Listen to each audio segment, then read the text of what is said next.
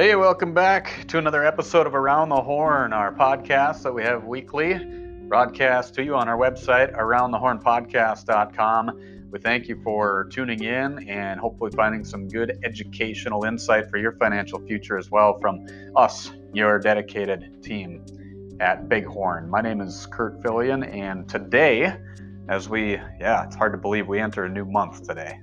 September the 1st, and September is also known as Life Insurance Awareness Month.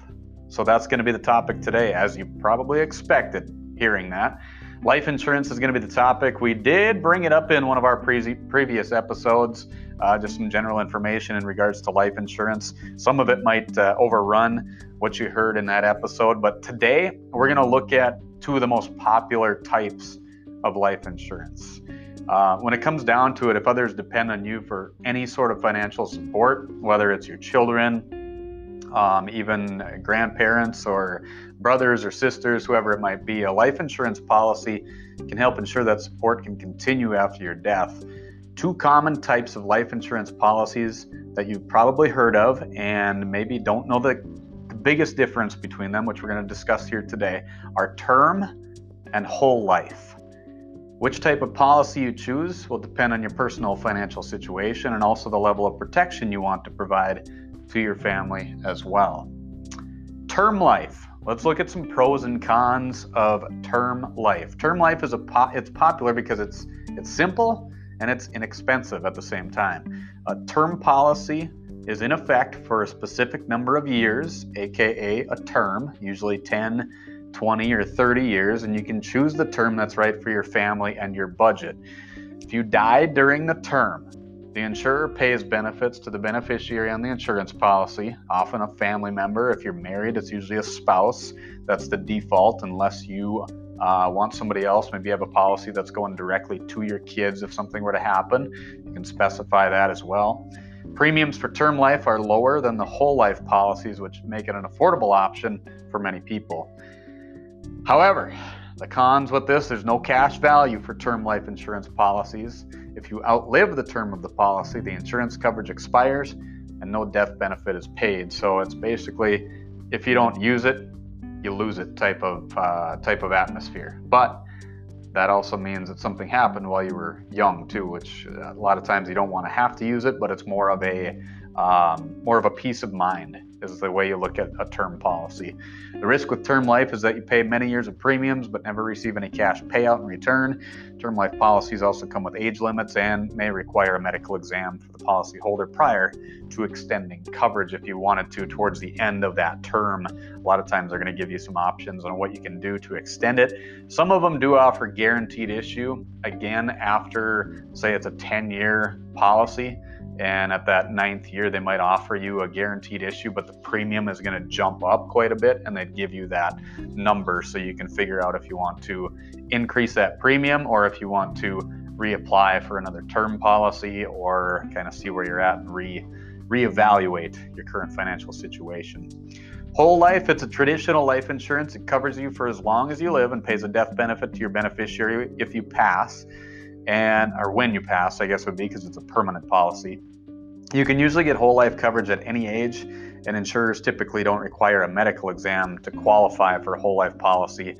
More and more of them are now, but there are some group whole life policies that are available too, where they give some guaranteed issue. They limit the amount of death benefit with those, but at least it's a guarantee where you don't have to worry about having that medical exam if you do have some health issues. Whole life is more complicated than term life because the policies are structured to provide a cash value that grows over time. Part of your monthly whole life premiums are placed in a tax-deferred savings account with a guaranteed interest rate. When the cash value matures, you can borrow against it or use it for retirement spending needs. And also the nice benefit of that is it's also tax-free when it comes in, because you're using after-tax dollars to pay for that policy. The big disadvantage of whole life is obviously the cost. You pay more for the lifetime benefits and cash value of the whole life policies. Some insurers offer different premium payment terms, which can give you some flexibility in choosing the whole life policy that works for you as well. So it can be a benefit to have that added cost where you can offset it with some of that cash value that builds up that we talked about. But that's definitely something you'd want to take a look at when you are evaluating whether term or whole life is better for you. You've maybe heard too that a term life you could use and see what the whole life would be in terms of premium, the amount that you would pay for the same amount of coverage, and then take that difference and invest it. So let's say, for example, you can find a $500,000 policy at the age of 25 for $20 a month, a term policy for a 20-year term, where a whole life policy might be $100 a month, or say $150 a month for a whole life policy at the same age for the same amount. So what some people do is they do that 20-year term and take that additional amount, or maybe up to or a certain amount in between, budget for it. Say take $50, $20 towards the insurance policy, and then add another $80 that goes towards an investment like an IRA or something like that. So seeing options of that as well. So there's a lot of different ways that you can structure it. Term life policies are ideal for married couples and parents, minor children where your family depends on your income. Simple policies provide a basic death benefit in the event of a premature death. Low-cost premiums also make term life a good option if you want financial protection for your family at an affordable cost. While whole life is not explicitly for older and wealthier people, these policies are useful for covering the costs of estate and inheritance taxes, as well as funeral expenses too. And other common use for whole life is to provide financial support to a dependent with special needs, such as a disabled child. Funding a trust with the death benefit of a whole life policy is one way to ensure that dependents have resources to cover their financial needs after you're gone too. So you can always reach out to us, give us a call. We can go through the full analysis, and we do every time we meet with clients, especially new clients. We'll go through kind of where you're at currently and how we can assist in terms of not only life insurance, but also structuring the balance with putting money away for your future as well. So Life Insurance Awareness Month, be aware of it, and we can help you find out what best route is going to be for you, whether it's term or whole life, universal life, whatever. But those are the two most popular. That's why we wanted to bring them up here today, Life Insurance Awareness Month, as we kick off the month of September. So we wanted to do that for you, kind of give you a little comparison of the two, some pros and cons of the two. Those are the basic general pros and cons that you're going to run into, and the most questions that we have in regards to